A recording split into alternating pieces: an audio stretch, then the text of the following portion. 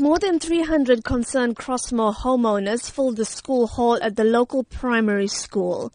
Many of these people are second and third generation Chatsworth residents living in homes that their grandparents were forced into during the Group Areas Act.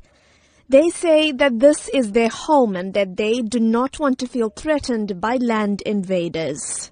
Since discovering the first attempts to put up a dwelling on March 20th, the community has set up a task team that manages concerns and contacts the relevant authorities to take action. Omi Naya heads up this team. She says the invaders have tried to start constructing in 6 confirmed spots in just 10 days.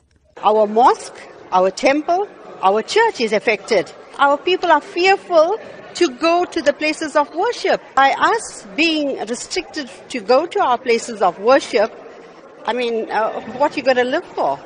While the team acknowledges that the Land Invasion Unit, Metro Police and the SABC are working with them to monitor the area, they say they want active measures to be taken to make land invasion impossible. It is now the community who is going to cut grass, clean out bushes, cut trees.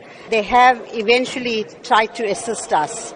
If they had kept and maintained the areas, we wouldn't be facing what we are facing at the moment.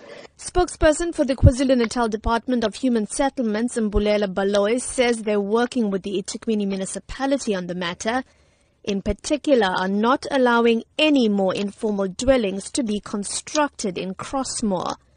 But he says the process is not a quick one.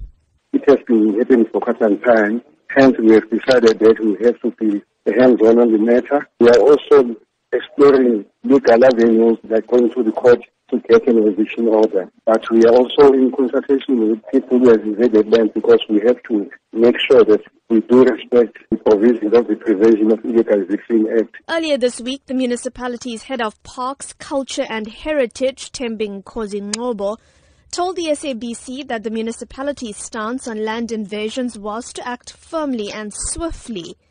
But the residents of Crossmoor feel that this is simply not happening fast enough. I'm Minoshni Pillay in Durban.